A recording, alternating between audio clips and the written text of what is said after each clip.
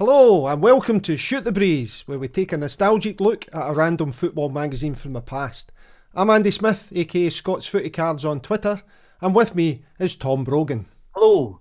In each episode we'll invite a special guest to join us in trawling through the magazine and discuss anything contained within it. This could be anything from an article, to a photograph, to a competition, to an advert. Basically, if it's in it, then we'll talk about it. So sit back and let's shoot the breeze. Wriggles clear, might just get the chip, and he does, he's scored! Oh, what a great pass! He's done it! Oh, brilliant! Wiggling his way, that's an excellent one, and Didi! It's a goal, that's four for Clydebank. Excellent play by Hughes. I think the player of the match, and sweetly finished by Kenny. Welcome to part 2 of our David Fairclough podcast. We chatted through a Shoot magazine from the 24th of January 1976 in a previous podcast. Now let's jump back in and continue on our conversation with David.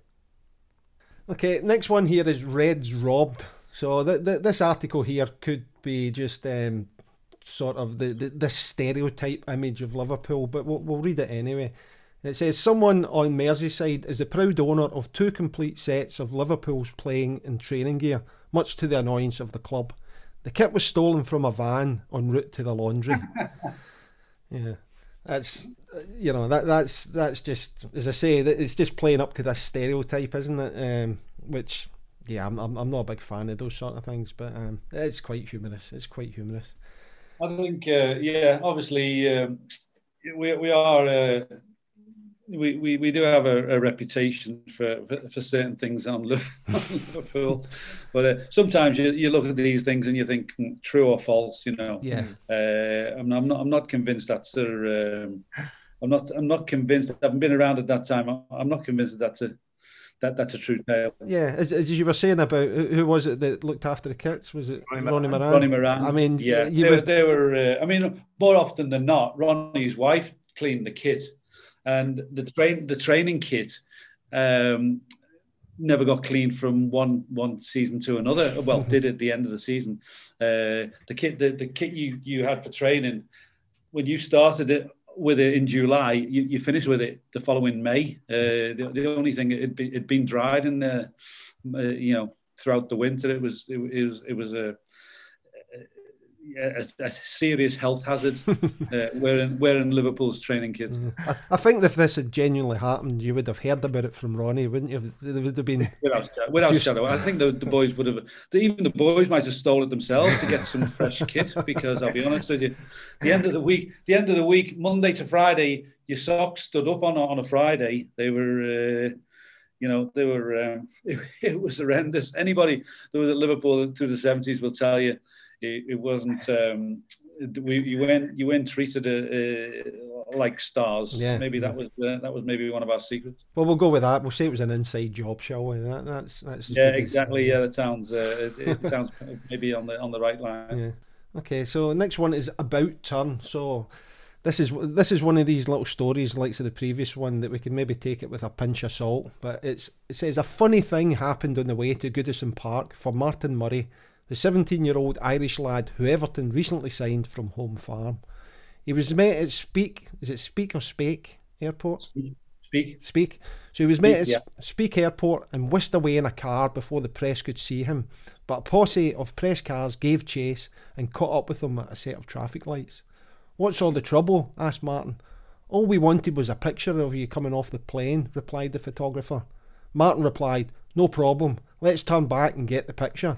And that's what they did. All the cars did a U-turn and returned to the airport for their picture. Hands up who thinks that's what happened. I remember Martin Murray because he came with a great reputation. He was going to be the Republic of Ireland's George Best. Yeah. He was. Do you remember Martin Murray at all?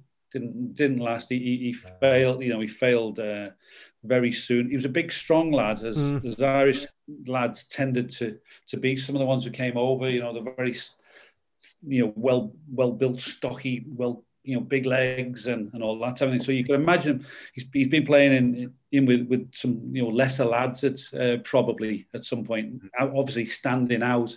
And they thought he was going to be a boy wonder. Came to Everton, I do remember him quite well. Fizzled out very, very quickly. I've got a little bit of information there. He didn't make any appearances for Everton, but he was there for 5 years. But he didn't have much luck either. While he went on loan back to Home Farm in 1978, and he collapsed and was diagnosed with a faulty heart valve. The following year, while back at Everton, he ruptured his cruciate ligament in a reserve match against Leeds United. But he did manage to get back to fitness and played the rest of his career in Ireland, mainly with Drogheda, Dundalk and Crusaders, the last two of which he had spells managing as well. So he certainly didn't have a successful time over at Everton, but he went back to Ireland, and as you say, maybe it was his level, and that he was happy there, but he certainly made a career of it over there. Yeah, I remember him. I mean, we had a few, we had a few Irish lads came over as well, and often they came with these huge reputations. But Martin Murray came. We had probably about 5 at the time. Ronnie, maybe you could add Ronnie Whelan into that. Ronnie was slight by comparison to some of these other lads. But do you remember Martin Murray? He was a well built lad, midfield player. Yeah. So we're on the goal lines, and it's answered by Steve Carter. So the letters page. This is the letters page where each letter published gets £1.50, with the star letter getting £3. So that will sort you out for shoot magazines for the majority of the year, I think. In fact, yeah, definitely. So the one I'm going to look at is England over-criticised. So this star letter this week comes from Russell Forge from Durban in South Africa, who finds it incredible that such a competitive league as the English First Division cannot produce outstanding international class players for the national team. He says, when I look at the names of the stars, I see footballers with many skills. My theory is that because of the criticism they receive, the players stop believing in themselves a little. The press is far too critical of England. They are destructive rather than constructive. The response from Steve Carter says, criticism, especially when it's savage, must have an unsettling effect on the younger stars. Even when England has won handsomely, certain newspapers and experts have still knocked them. The more things change, the more they stay the same. I mean, we know, yourselves in Scotland, we in England, everybody wants them to do well, and if you don't live up to anywhere in expectations, then I think you have to expect that you're going to be criticised, and it's the same whether you're in Holland or Germany or whatever. I think the main thing is with the international side is that people see what the manager is trying to do, and I heard a comment about Scotland at the weekend, and it's also a bit of you could probably level it a bit at England as well as a thing to look at. I mean, when Ramsey, we looked at a thing before. When Ramsey picked his 1966 team, he didn't pick all the best players that were around in the country. He picked a team that were best in that position. So I mean, George Cole mightn't have been the best right back in the or the most outstanding right back in the country, but he did the job, and he did what Alf Ramsey did, and he wasn't scared to upset egos like leaving Greaves out of the 66 World Cup team. I think too many managers try and because they're scared of upsetting players, so they try and put them in positions that they're not comfortable with. In Scotland, for example, have a problem with Tierney and Robertson, so you got to pick one of them as a left back. One's the left back and one's not.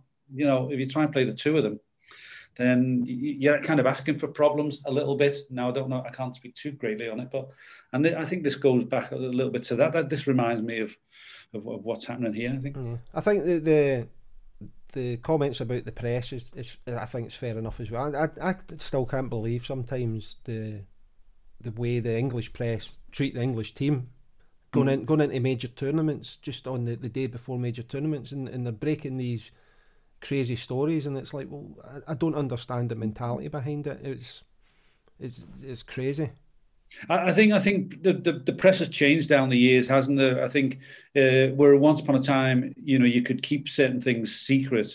Where all of some time ago, and I can't remember the date, but even the the better papers, the so-called the Times and the Telegraph, were also, their writers were told they've got to come up with some juicy stuff, and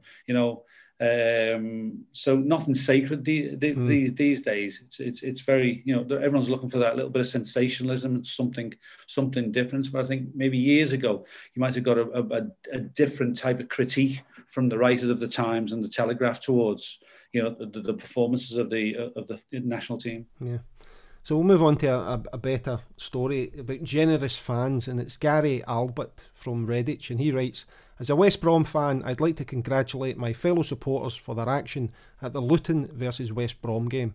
Knowing Luton were on the edge of bankruptcy, the fans had a whip round and raised £30, which they gave to Luton manager Harry Haslam after the game. Steve Carter responds, we on Shoot Goal add our congratulations for this sporting gesture. It seems as though Luton were always on the edge of bankruptcy, but I'd love this idea of having a whip around and just giving it to the manager, just as he's gone off the field or something. That's a great gesture. I think it's fun. It is fantastic, and the level. I mean, from this you gauge, at the time, £30 in 1978 was seen as a reasonable sum of money. I mean, it's kind of, what would it buy you these days? An old friend of mine actually later went on to become chairman of Luton, saved them for quite a while and got them stable. And one thing at the time, a chap called David Evans. So kind of just after this period. So it's kind of that's an interesting little footnote. I've just thought that I know what Gary's doing. Gary Albert here, he's getting his £3 back, isn't he?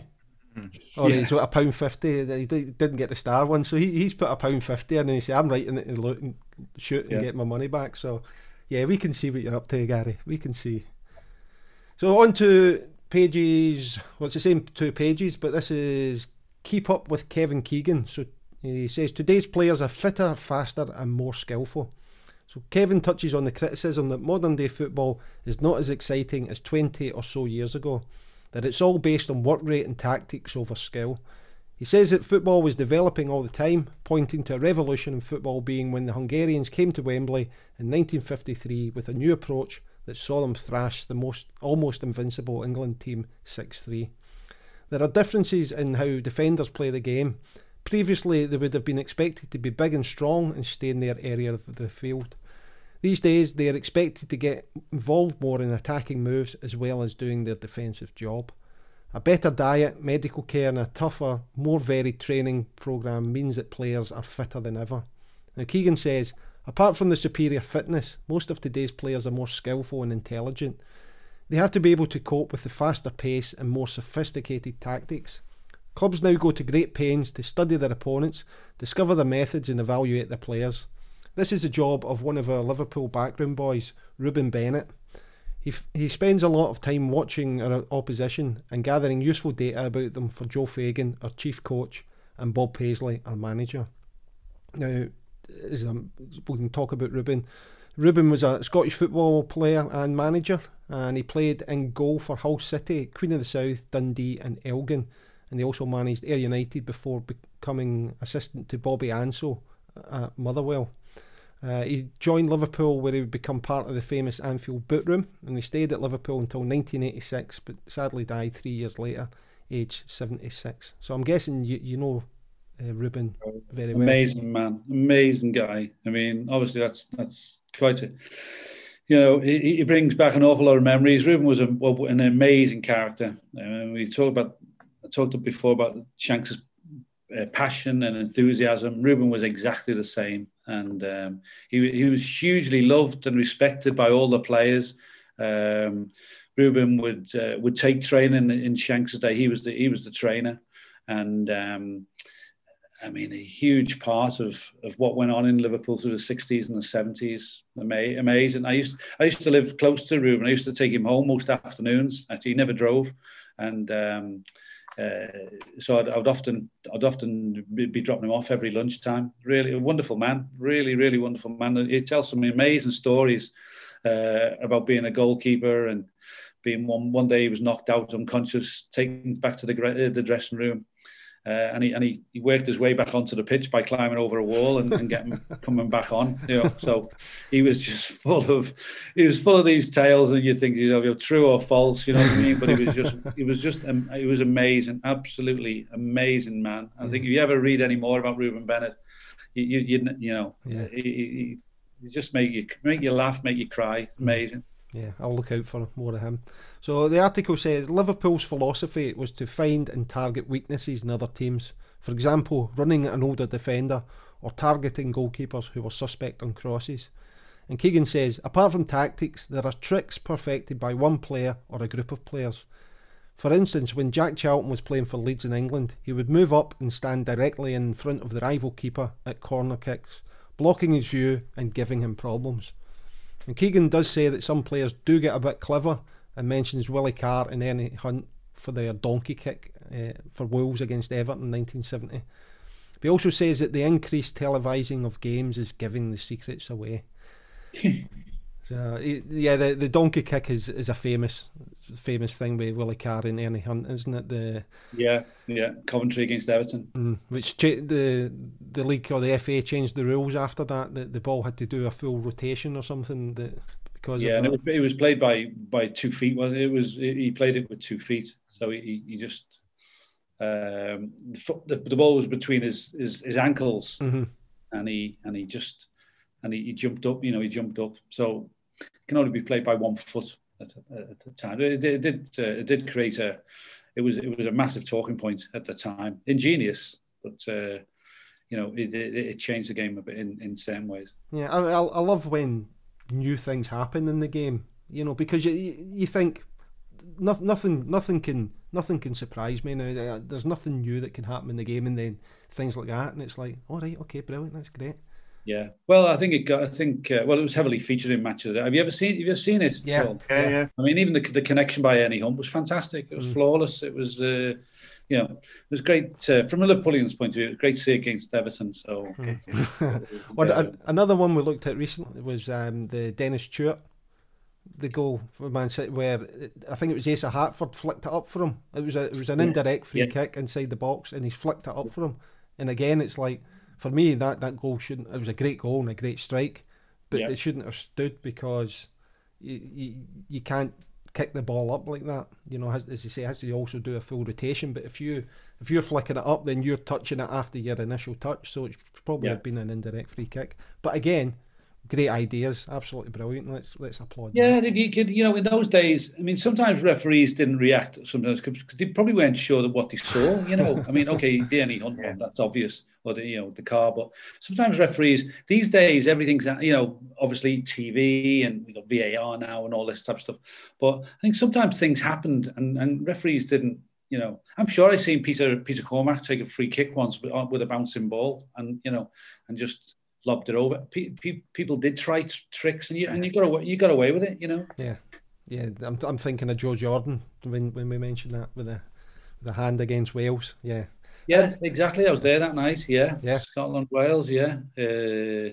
It's never been. It was never sort of really taken much further. Okay, it happens. Wales were furious, but it stood, didn't it? And Wales, Scotland went to the World Cup. Yeah, I think Joe Jordan still denies it though. He does. Genuinely, he still denies that it happened, even though there's obvious evidence that he did. I like Joe, but I think he needs to come. He needs to come around. Tell us. Yeah. So we'll move on to the next page, which is 3 keepers are competing for the England #1 spot. May the best man win, says candidate Peter Shilton of Stoke.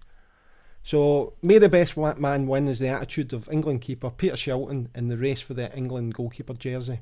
Up until recently, it was a 2-man race between him and Ray Clemence. But with the addition of QPR's Phil Parkes in the recent squad, things are hotting up. Despite the rivalry, Shilton and Clemence are good mates. He says, we talk about different aspects of goalkeeping quite a lot, but there's something special about the position we play. He admits he watches for flaws in Clemence's play, saying, I think it's only human, although I have no desire to see Ray make a mistake. We all want to be out where the action is and look for errors which may give us a chance. Shilton talks about how TV coverage highlights errors that keepers make, but says that it's something they have to live with.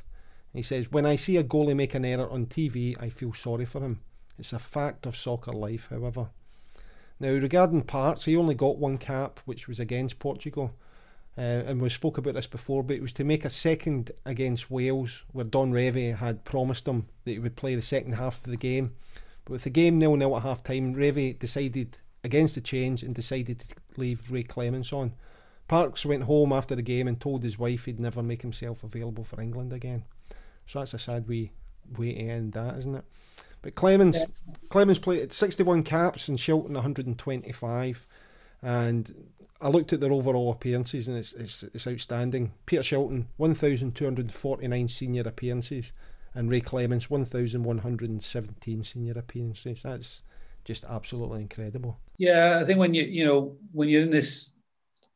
in that time when two outstanding individuals, in competition for one place. I mean, imagine how many caps Shilts would have got if Clem hadn't been there. He might have got those other 61 caps. So they did well in some ways to get as much of the action as they, as each of them did. I mean, we were very fiercely in the Ray Clemence camp. I mean, he was faultless, and I mean, a major reason why Liverpool was so successful at the time. Shilton I used to tend to think Shilton was a little bit more. He made saves look a little bit more spectacular than he had to. With Clemence was a little bit no nonsense type of thing. Just do the job and then just sort of like, get on with it. Get on with his game. Shilton played to the cameras. We always felt. Yeah, I wouldn't argue with that. We'll move on to page 13 here. So this is Jimmy Case we're looking at. So it says Jimmy Case is now the new sharp shooting star of Anfield's Cop, but once he turned Liverpool down. How young he looks there in that picture. I know, that's a young Jimmy. That's that's a good picture. Yeah, he'd be about 19 there. Yeah, so 3 years ago, self-confessed Liverpool fan Jimmy Case was playing for local side South Liverpool and was asked to sign for the team he loved. He turned them down, saying that he needed to finish his apprenticeship as an electrician first. He did, however, sign on as an amateur until his apprenticeship finished before signing on as a pro. On the decision to finish his apprenticeship, Case said, "I thought it would be best to have a trade behind me. I'm glad I did, but I sometimes wish I'd become pro earlier because there are so many things you can work on with full-time training." Now, talking about how he slipped through the Liverpool scouting system, he says, "I feel the reason is that I was so small as a youngster. Even when I left school, I was only about 5'5", and I think that put a few people off." He says he took up weightlifting to bulk himself up, and he managed to stretch a couple of inches in height as well. On Liverpool, he says, "They have always been my team. I used to be a regular on the Cop, but I never dreamed one day I'd actually be out there wearing the red shirt. The great Ian Callaghan was always special to me. It staggers me to think I now share the same dressing room as him. There's nothing better than scoring in front of the Cop. It's the biggest thrill I have had in the game so far." He didn't have the best start to this season, having punctured a lung in a freak tackle at Birmingham and was out until November. But he's now striving to make sure of a regular spot in the first team. So I'm guessing he would have just been coming back as you were coming into the team. Is that right? I played in the reserves with Jimmy. He's a little bit older. He's a couple of years older than me. We trained on Tuesday and Thursday nights with Jimmy. I knew Jimmy, going back to being 13, 14, 15 years old. I made my debut. He'd made his debut before me, but he didn't make an appearance for a while. And meantime, I made my debut. So we were sort of we were pretty much there, and pretty close to coming in at the similar times. I mean, he was part of the. He came off in 70. Yeah, he got into the team in 75, 70. He got into the team in the season I broke in 75, 76. We won our first league championship medals that season. I came on for him in the last game against Wolves. Spent a lot of time with Jim. He was. And people talk about hard players, and I don't know that you've heard other players from other clubs talk about it, but he's the toughest player you ever came across. Incredibly physical. And when he went to Brighton and Southampton, his reputation was even more enhanced, I think. Mm-hmm. Okay, we're going to move on to the next article on the same page. So this is 1975, a bad year for Brian. So this is about Brian Talbot at Ipswich Town. So the article says, Brian Talbot was one man that was glad to see the back of 1975 after being knocked out of the FA Cup in the semi-finals before losing the league by 2 points. This was compounded when he broke his leg in the second week of the new season. Talbot says that the hardest part of coming back from an injury like that was getting the confidence in your leg again. While he was out, he was kept busy so as to keep him from being bored. From exercises set up for him by physio Brian Simpson to daily phone calls. Talbot has one simple ambition for 1976. He says, I just want to stay clear of injury and establish myself as a first division player again. So as a spoiler, Talbot would make a total of 23 appearances in the league and cups this season. But he did, however, get back to full fitness and went on to play over 800 games in his career, of which 227 were for Ipswich Town. He moved to Arsenal in 1979 for 450,000 and played 327 games in 6 years at the club. He then had spells at Watford, Stoke and West Brom. In total, it was 803 senior games, scoring 108 goals.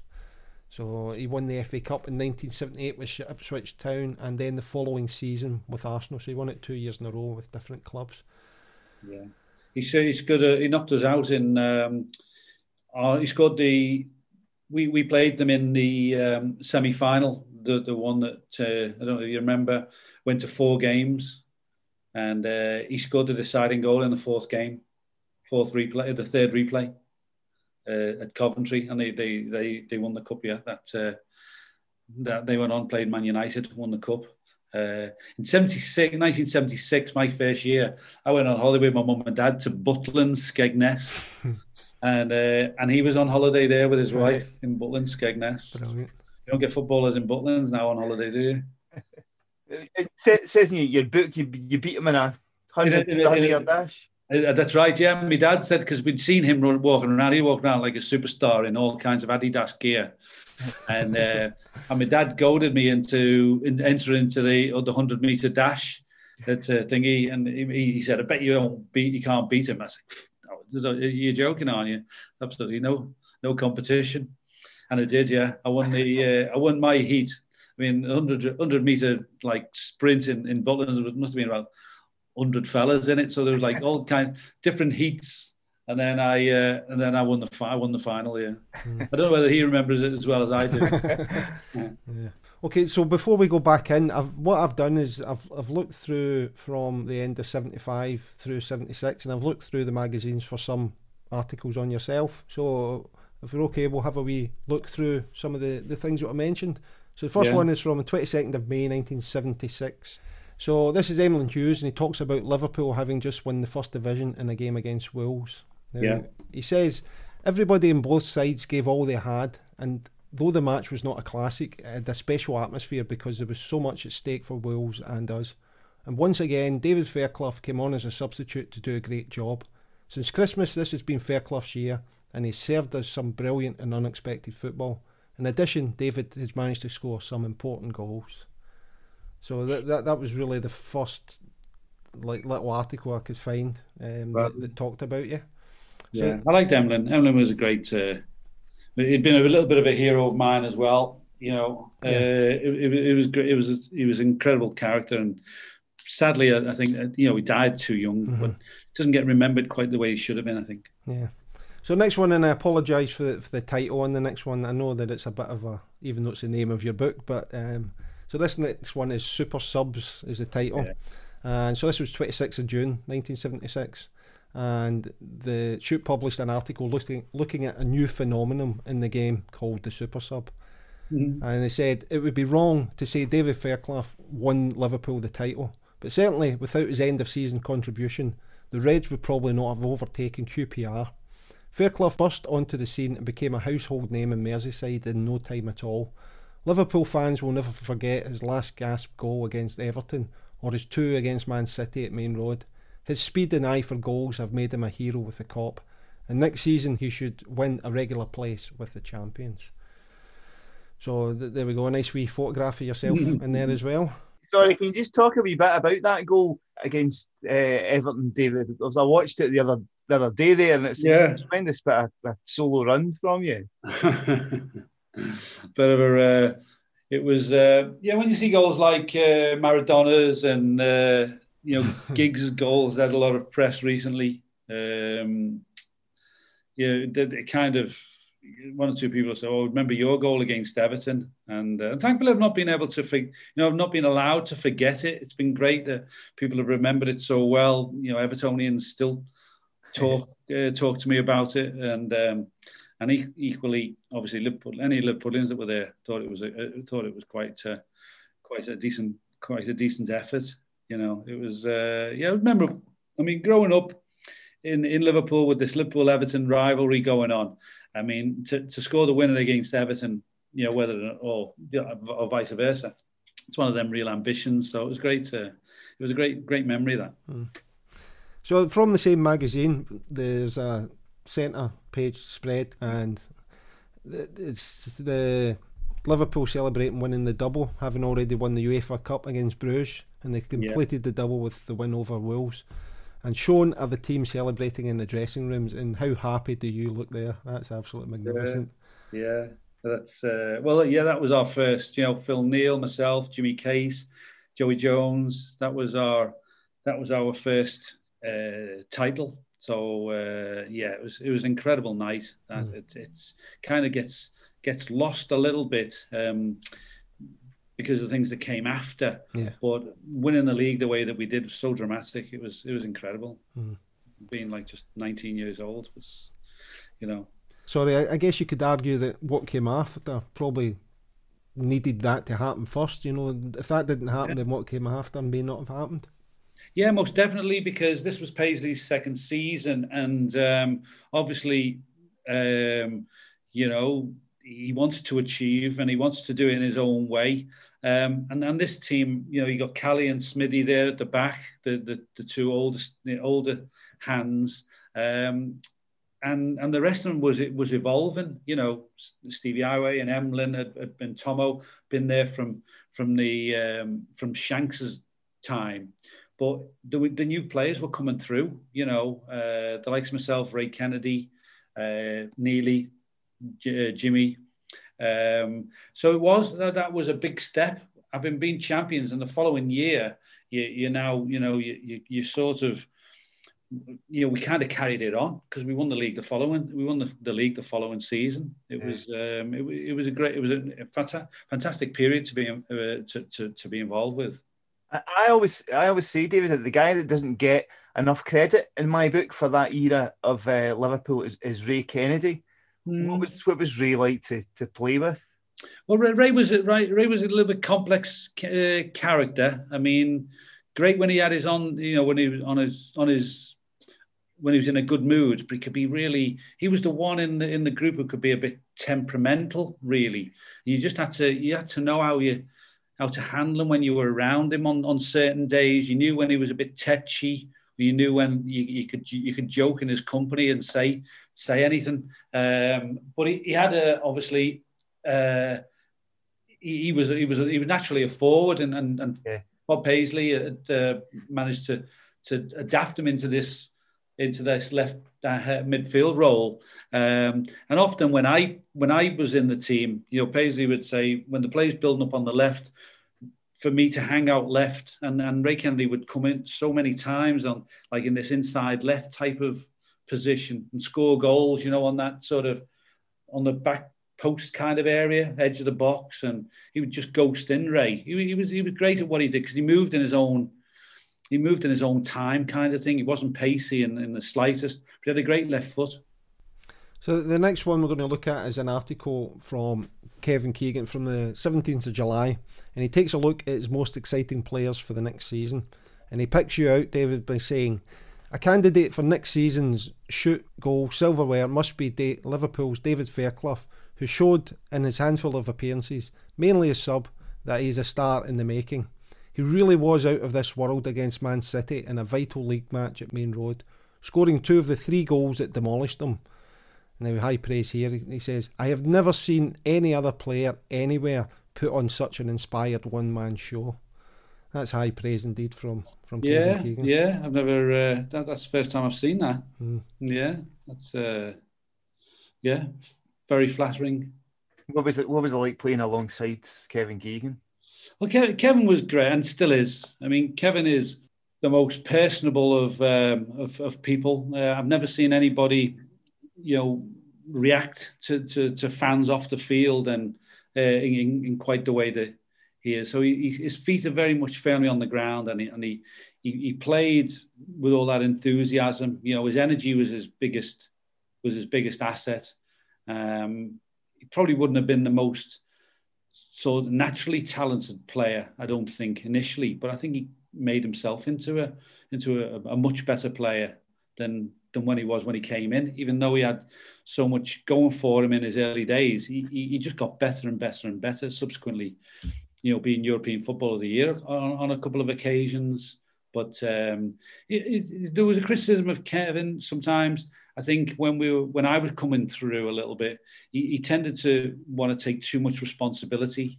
Sometimes I might find myself in a position, I've got the ball, and he'd come too close to you and basically forcing you to give it to him, whereas maybe you want to go and do something yourself. Not all the time, but sometimes I remember having this memory of thinking that he wants to be the start of everything, with his energy. And we kind of, we let him to it for the most part.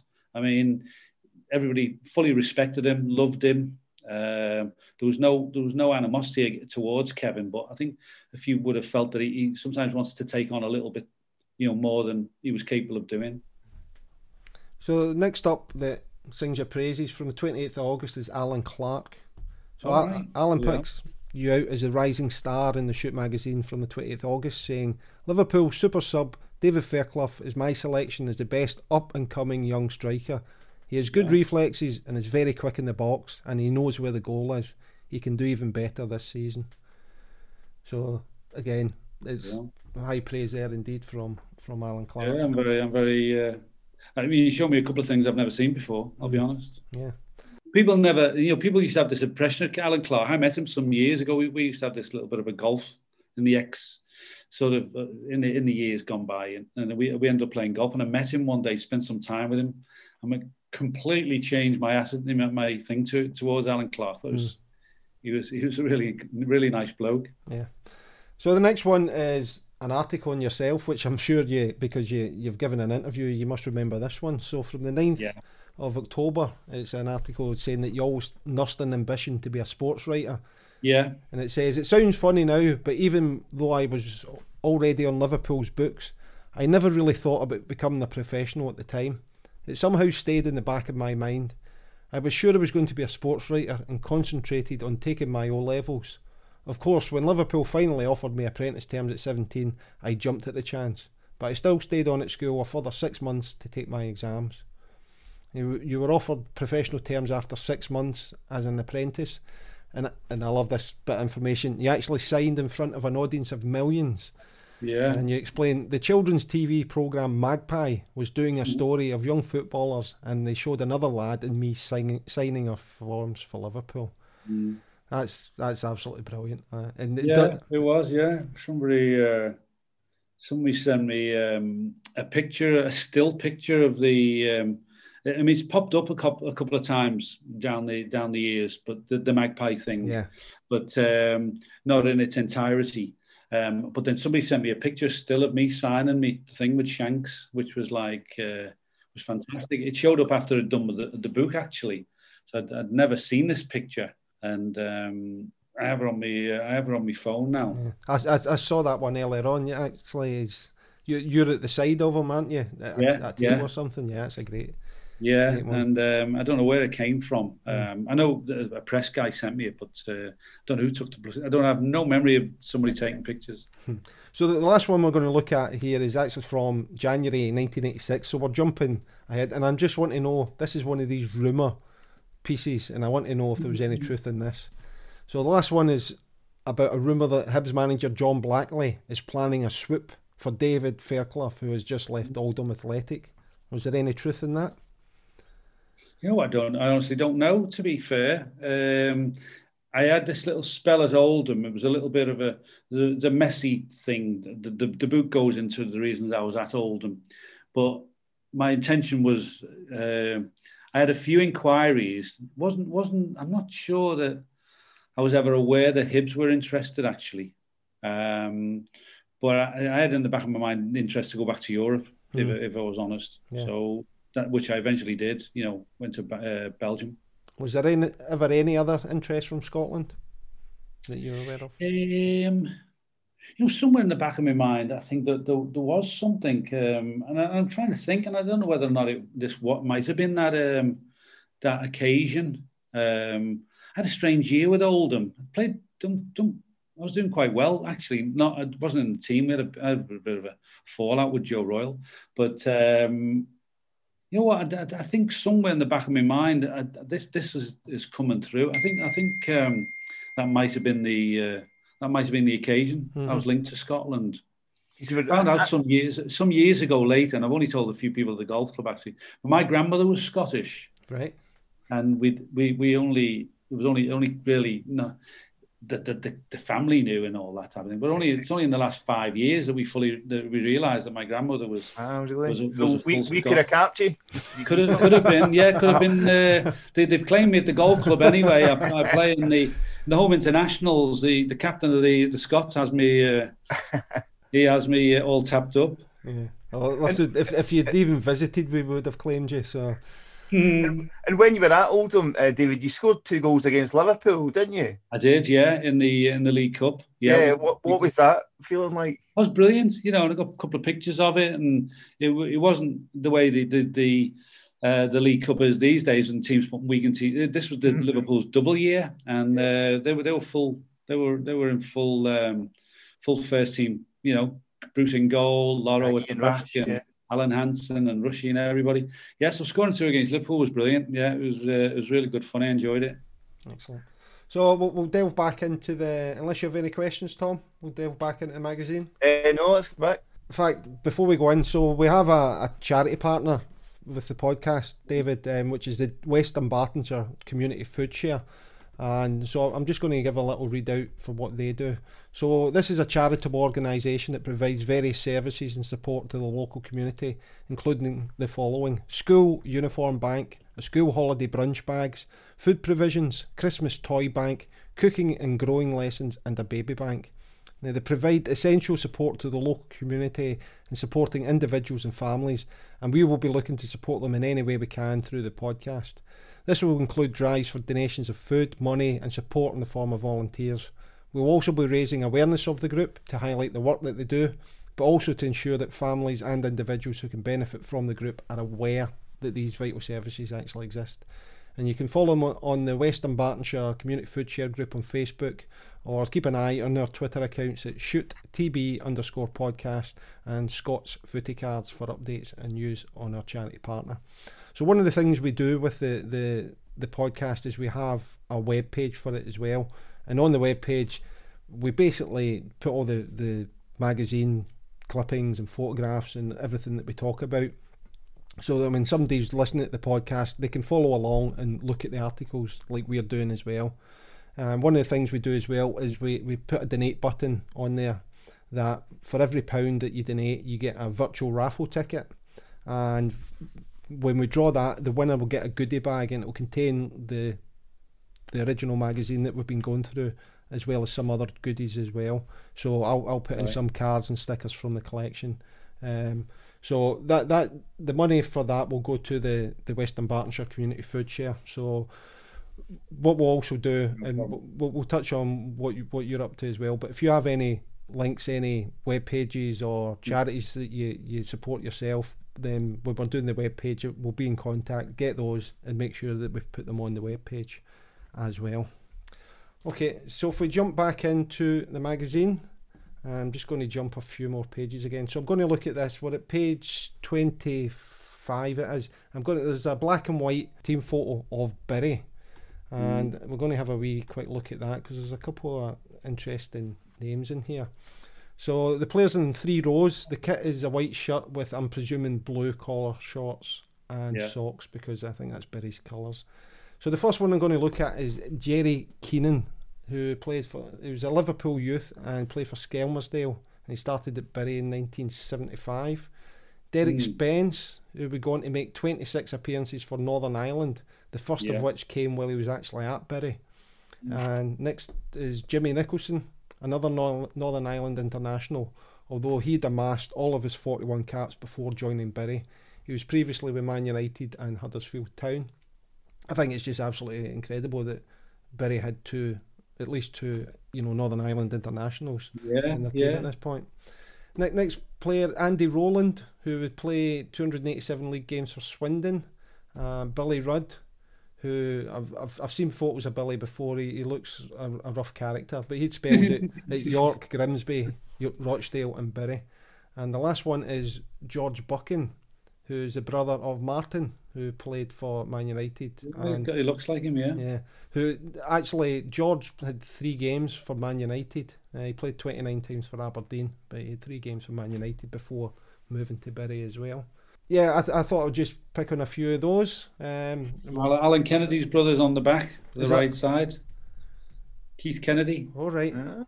Played. You mentioned, you can see the likeness there. Played a million games for them. I think he was the most ever. I think. Well, this was 78. I don't think he played all his career here at Bury. Yeah, that's a good spot. I'm just disappointed I missed that one. So, yeah. So we'll look at the next page, which is a focus on of Alan Kennedy. And look at that little face. That's a little. No wonder he had a moustache. I've highlighted this because he's either had a bit of a hit in his lips, or that's maybe a sore from kissing the lasses or something. I know, yeah. So let's take a look through some of the answers. His favourite player was Terry Cooper. His favourite other team was Bury, which is strange because he was from Sunderland. That's because his brother played, you see. Right, okay, yeah, that all makes sense now. That of course. His biggest thrill was playing for England under 23s, and he would go on to get 2 full caps. His biggest disappointment, losing to Liverpool in the 1974 FA Cup final and having to withdraw from the full England squad due to injury. Best country visited, Norway. I'm a big fan of that. That's probably still his best country. He's there a lot. Yeah. Likes Norway, Al. Oh, I love Norway. I've got family over there. It's a great place. Yeah. Favourite food? Of course, it's steak. Yeah. Professional ambition to be a full international. And which person in the world would you most like to meet? Scottish comedian Billy Connolly. That's all right. That's a good shout. That's a good shout. Very good shout. So, your memories of Alan? Oh, plenty of memories. Alan's one of my closest mates. I see Alan probably more than most of the ex-players. He lives down there, doesn't live far away. Played with him I think I played with him in this match. I think that's an England B. Right. England B kit. I've seen a photograph. I've seen a photograph of you in the same kit as well. So yeah, it's England B international. That.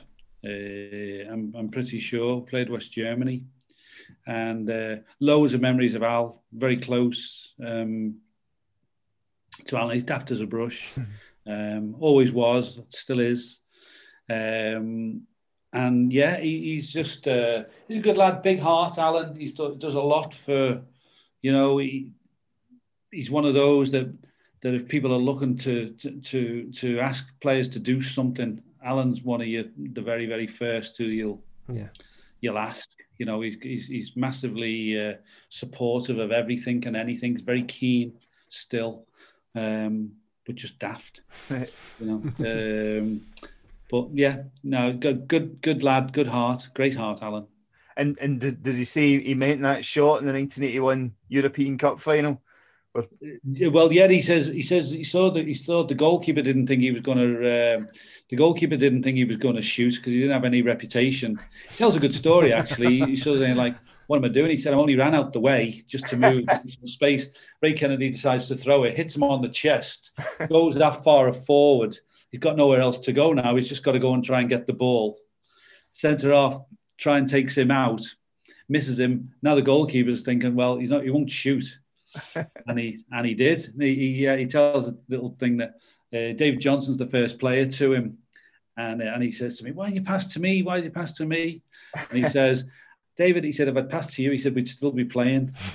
So, even though he was only about a yard out. Yeah.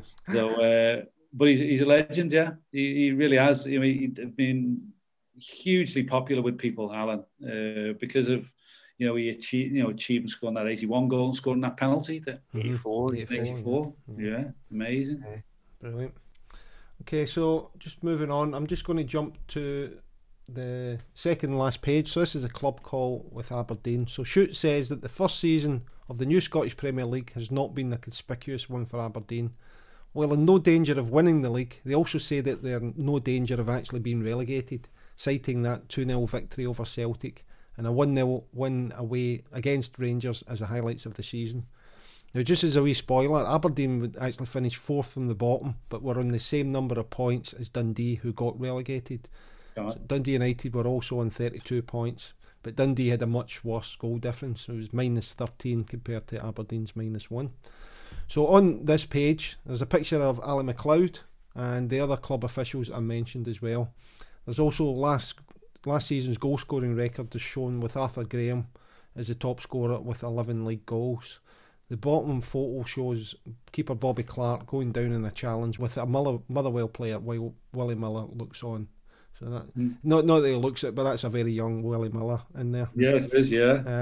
The record fee that is mentioned as well, paid for a player, was £70,000 for Drew Jarvie from Airdrie, and £180,000 was the fee received for Joe Harper to Everton, also in 1972.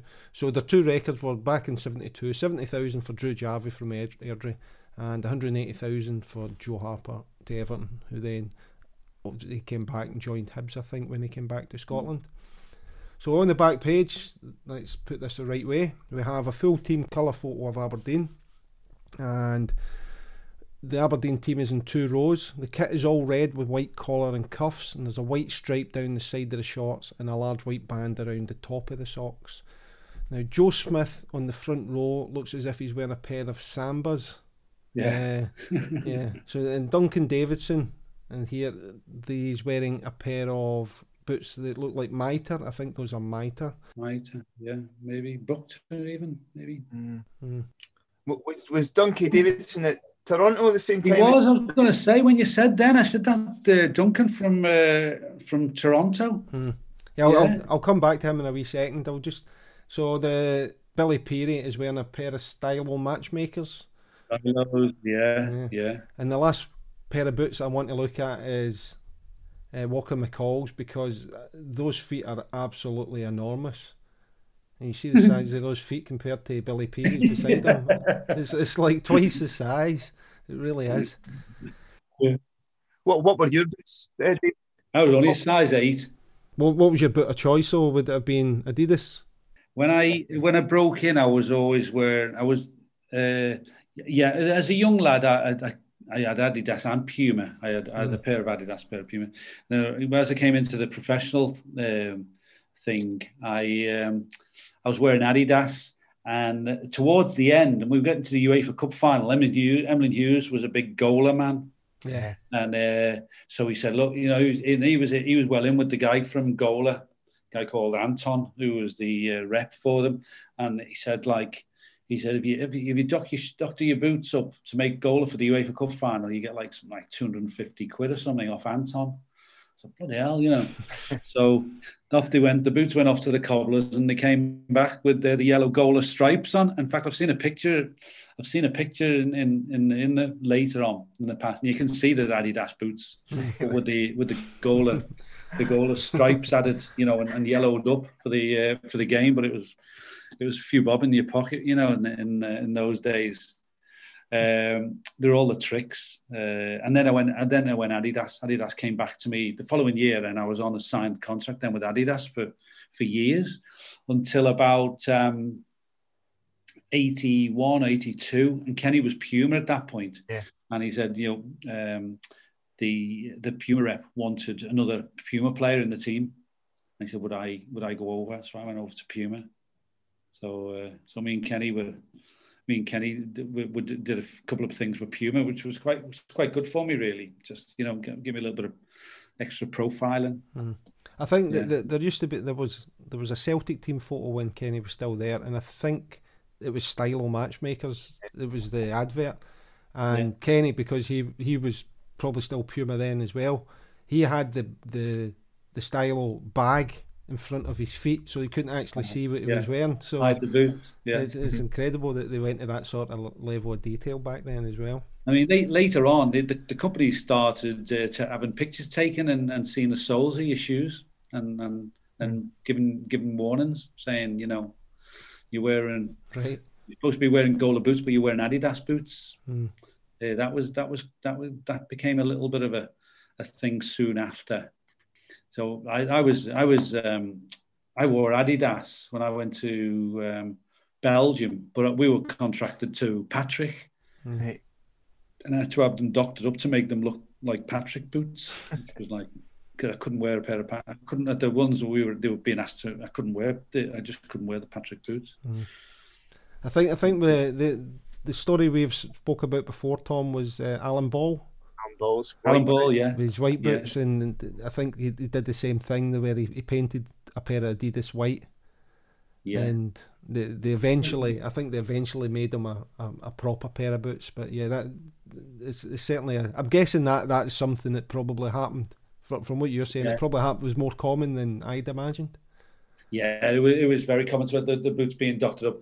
Tommy Smith used to tell a story. I think it was Kevin Keegan tells it, and he said he was asked. Alan Ball starts wearing all white boots, so they came to Tommy Smith, to Kevin Keegan, asked him if he would wear all red Hummel, and you know, thinking, well, that would be a great thing, all red kit and everything. And Kevin asks Smitty what he thinks. So he said, "You're joking, aren't you, wearing red boots and all this type of thing?" He said, "Well, they want somebody to wear the red boots." So he put Kevin off. A couple of weeks later, he was wearing red boots. Tommy Smith. No one had the guts to tell Tommy that he looked daft in them, but but he had the persona to carry it all off, and then that's true. He wore red boots for a while, Tom. I've got an advert photo of those, and they actually, I don't know if it was just the advert, but they look pink in it. So I'm guessing Tommy Smith wouldn't have worn them if they'd arrived and looked pinker than red. Yeah, they weren't sort of like Liverpool red, but they were red. You know, red with the white stripes. And I mean, he was kind of the top man there at the time. Smitty, he was even though Kevin was the glamour boy and everything, Smitty was the boss type of figure around the place. You know, the loudest and the most outspoken. Okay, so let's have a look at some of the players that are in here. So we have at the back, we've got Drew Jarvie, Willie Miller, Davy Robb. I don't know if Davy Robb had a spell at Norwich City. I think he'd been to the States as well. Then we've got Bobby Clark, who has spent a large portion of his life out in the States as well. And I don't know if you can see it at the end there, Willie Young, who's going to play with Spurs, Arsenal and Forest. 5 inches bigger than everybody else. Yeah, just a bit. The next one to look at is Arthur Graham, who played for Leeds United, Man United and Bradford City before coming back up here. Duncan, so let's have a wee look at Duncan. He played in the US Tulsa Rednecks and Toronto Blizzard between 81 and 82. He did, yeah. He had a tash by the time I was there. A little dark black moustache. Yeah. Just going to say, what was the experience of playing in the NASL like? Well, it was, you know, said like before, I think when you think you've played for Liverpool or not you personally, but I think people think you're going to go over to somewhere like Toronto and eat it up and make it look easy. It was tough. We played on AstroTurf. My first game was against Vancouver Whitecaps, who were one of the favourites at the time. We beat them 3-0 over there. I had a good game. It was a good start for, you know, as a first debut. Someone told me afterwards I got 2 assists. I don't know what assists were at the time. Assists? Who was bothered about assists? It's all about scoring goals, not sort of like laying them on. But we had a good win. The next games were in Toronto, and it was kind of wintry in Toronto still. It was early April, and our pitch was like playing on the street. It was that hard, the AstroTurf. It took a little bit of getting used to, really, and I don't think I really, I found them quite critical of me in the first couple of games. It became a little bit difficult until I scored a few, and then I found a position that suited me more playing on AstroTurf. I was more suited to playing as a left winger than as a centre forward. It was interesting. Everywhere you went was a different pitch. You go to Tampa, it was lovely grass. You go to Chicago, and it's half grass, half shale. Because you played on a baseball diamond. Baseball diamond, yeah. So nothing was ever the same. It was always an experience, and it was a leveler, really. You couldn't say we could say we beat Chicago at home, but we wouldn't beat them on their patch, and that was the kind of the way. We had a couple of great wins against Cosmos. Cosmos went quite the team. They I don't know whether they underperformed, but we were in the same division as Cosmos, and we had a couple of good wins against Cosmos. It was a great experience. It was good. You still had Chinalia playing with them then. Chinalia was playing, yeah, and Steve Hunt was outside left for Naskins was on the right. Yeah. He was wide right for Cosmos. I was wide left for. So, I mean, I had to track back with and be careful. Naskins was great going forward, but going the other way, he kind of gave me free license, which was, he didn't chase me back, which was good, nice experience. Yeah, great stuff. Yeah. Okay, so the last person I'm going to look at in here is the wonderfully named Ian Hare, and he's certainly living up to. It's not quite Brian Kidd. Levels of hair, but the fact that he's also called Ian Hare, gives him that extra. What? From a distance, he looks like my mate who's just got a job at Tottenham, Trevor Birch.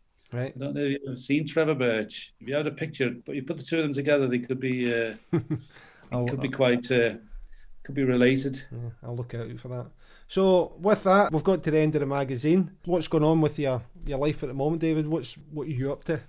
Yeah, well, I do some bits and pieces with Liverpool, which is, I'm a director of a company that tries to introduce innovation, largely from the US to the UK and beyond, really, if we can, which has been fascinating because I came into it in a kind of a medical sense, or with a medical kind of with medical targets. But we found ourselves, we've kind of not so much. We haven't diversified too far away from that, but it's not as medical perhaps as we first sort of imagined the business was going to be. Mm-hmm. So that's a thing called Medisport Scientific Innovations. So it's kind of a long title, but it's kind of says it all. What it's what we do. And how's it been lockdown with you? Have you been dealing with it okay? Has it been lockdown was awkward because I unfortunately picked up the virus in March. Right. Laid me up. What I did find was that it kind of made me susceptible to other things. Right. And I picked up 2 or 3 other illnesses on the back of it. I had shingles, which I wouldn't recommend to anybody. And I had picked up another couple of viruses, which all came about because of my immunity. Mm-hmm. So it was a bit tricky for 5 or 6 weeks of the lockdown. Yeah. And thankfully, fit and up and about now, and the business is back to we're kind of now also finding that what we do. And the people we want to speak to are more available to, so we're kind of we're busy at the moment, and we're just about to launch it to introduce a new product into. The timing of it is quite sort of. We were talking about this afternoon. It's quirky the way it's all come around because this is very much suited to the time that we're in. Right. This one product. So. What's the atmosphere like around Liverpool now? They're back at the top. Well, I mean, a lot of the people would like to think that it's going to be, exciting and great again. But until I think we feel as if we're part of it and, in the stadium, I think, some Liverpool, I mean, obviously, I'm talking to most of the time I speak to older Liverpool fans and that. They're not excited as they want to be, because we've been kind of so sort of disjointed. It's all been sad the way that, having chased it for so long, that we weren't a part of the culmination of it, and it was fantastic, and it was a fantastic story. We were flying towards winning the title. It looked like we were, we weren't that far away from it when it all went to lockdown early March, and the fans just weren't part of it. So it's been a bit sad, really, that we've missed out on some great nights and events at Anfield. Yeah. What do you think chances are of retaining the title? Well, I think they start off. I think there's no reason to think that they're not one of two favourites. I think it'd be difficult to rule out City. I think Man United, given their due, are trying all that they can to attract. Seem to be coming back. Put a real superstar team together. I think Liverpool's threat is going to come from either of those two. Myself, I spoke to a couple of the lads. Spoke to one of the boys at the weekend. Doesn't think United will feature, but I think United are going to be a tough team to beat this year. Yeah, I think you're right. I don't think they're a finished article at the back, but they've got a lot of goal threat. So that's it's going to be an interesting year, and it's always the hardest. Always the hardest thing is to defend the title, isn't it? Winning it is not so much easy, but it's easier than defending it. You got the target on your back. Yeah. Listen, David, I'd like to thank you for spending the evening with us. It's been an absolute pleasure. I hope you've enjoyed it. It's been a pleasure, David. No bother. And what I'll do is I'll make sure, because I follow you on Twitter, so I'll make sure that all these images and stuff, I'll get them sent to you, especially the ones that you've not seen. But yeah, again, thank you. It's been absolutely brilliant talking to you. I don't do much on Twitter, really. I have my moments. I generally support the charities that I'm sort of. Yeah. So I'll just say, we'd like to say a special thanks to Pete Wiley of the Mighty Wah for the use of Story of the Blues in the music of our show. So you can catch up with Pete on petewiley.co.uk, and you can check out the details of upcoming gigs and new music when that starts happening again. And we'd also like to thank our producer, Diane Jardin, for the great work and support on the podcast. Please check out transmissionroom.co.uk, where you can book music, recording and rehearsal facilities in Clydebank. And on that, again, just a big thank you to David Fairclough for joining us and Shoot the Breeze here. So thank you, David. Thank you, guys. It's been fun. Yeah, a lot of pleasant memories, some really interesting stuff. Thanks. Great stuff. And as always, I'd like to thank Tom for being Tom. Thank you, Andy. And thank you to everyone out there listening. Please share the podcast with your friends. Give us some feedback. Go to the website. Read through the web pages with it. Donate. Just get involved. Until the next time, let's shoot the breeze.